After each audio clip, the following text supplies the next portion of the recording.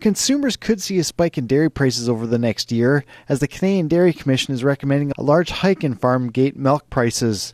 The Crown Corporation says an 8.4% price increase for processors could expect to be approved by provincial authorities next month and take effect February 1st. Sylvain Charbois is the director of the Agri-Food Analytics Lab at Dalhousie University. He says the retail price of milk in grocery stores could increase by as much as 10%, adding prices for dairy products like butter, cheese, and yogurt could soar as much as 15%. The way that the pricing formula is managed has been anything but transparent over the years. We don't have access to any raw data. We don't know exactly where these numbers are coming from. So if dairy farmers need the increase, that's fine. But the CDC, which is, again, a Crown corporation, would need to be way more forthcoming with data to justify these increases, because the CDC's recommendation will impact most Canadians' lives. Dairy Farmers of Canada President Pierre Lamperon says the increase will partially offset the significant rise in production costs incurred by farmers since the start of the COVID-19 pandemic. He notes this price adjustment remains below the increases observed by many other foods since the beginning of the pandemic.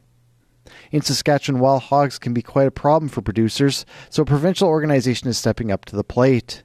Sask Pork, along with the Saskatchewan Crop Insurance Corporation, have set up a hotline to track down hogs. Sask Pork General Manager Mark Ferguson explains.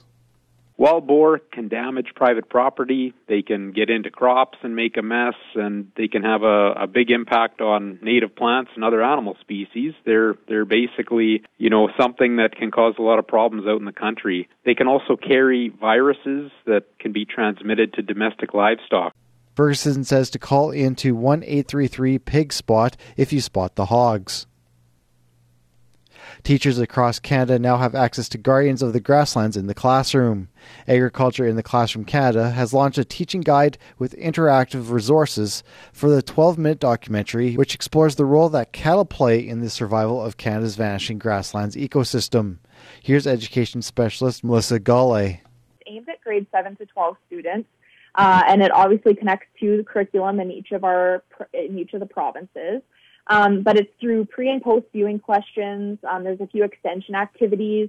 And then there's also a really fun build-your-own board game activity, which is research-focused that gets students to research, different native species in the grasslands to connect to the content that way as well. Guardians of the Grasslands in the Classroom was made possible through a funding partnership with the Canadian Cattlemen's Foundation.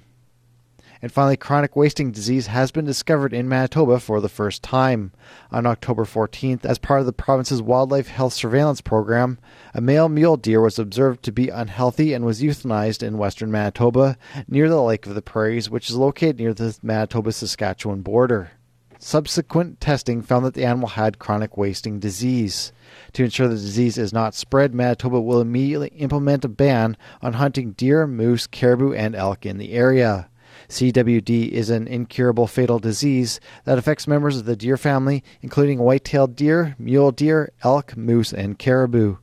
In order to protect their health, hunters active in the area where CWD has been detected should have their harvested animal tested, practice safe carcass handling protocols, and avoid consumption of any animal that is tested positive for CWD.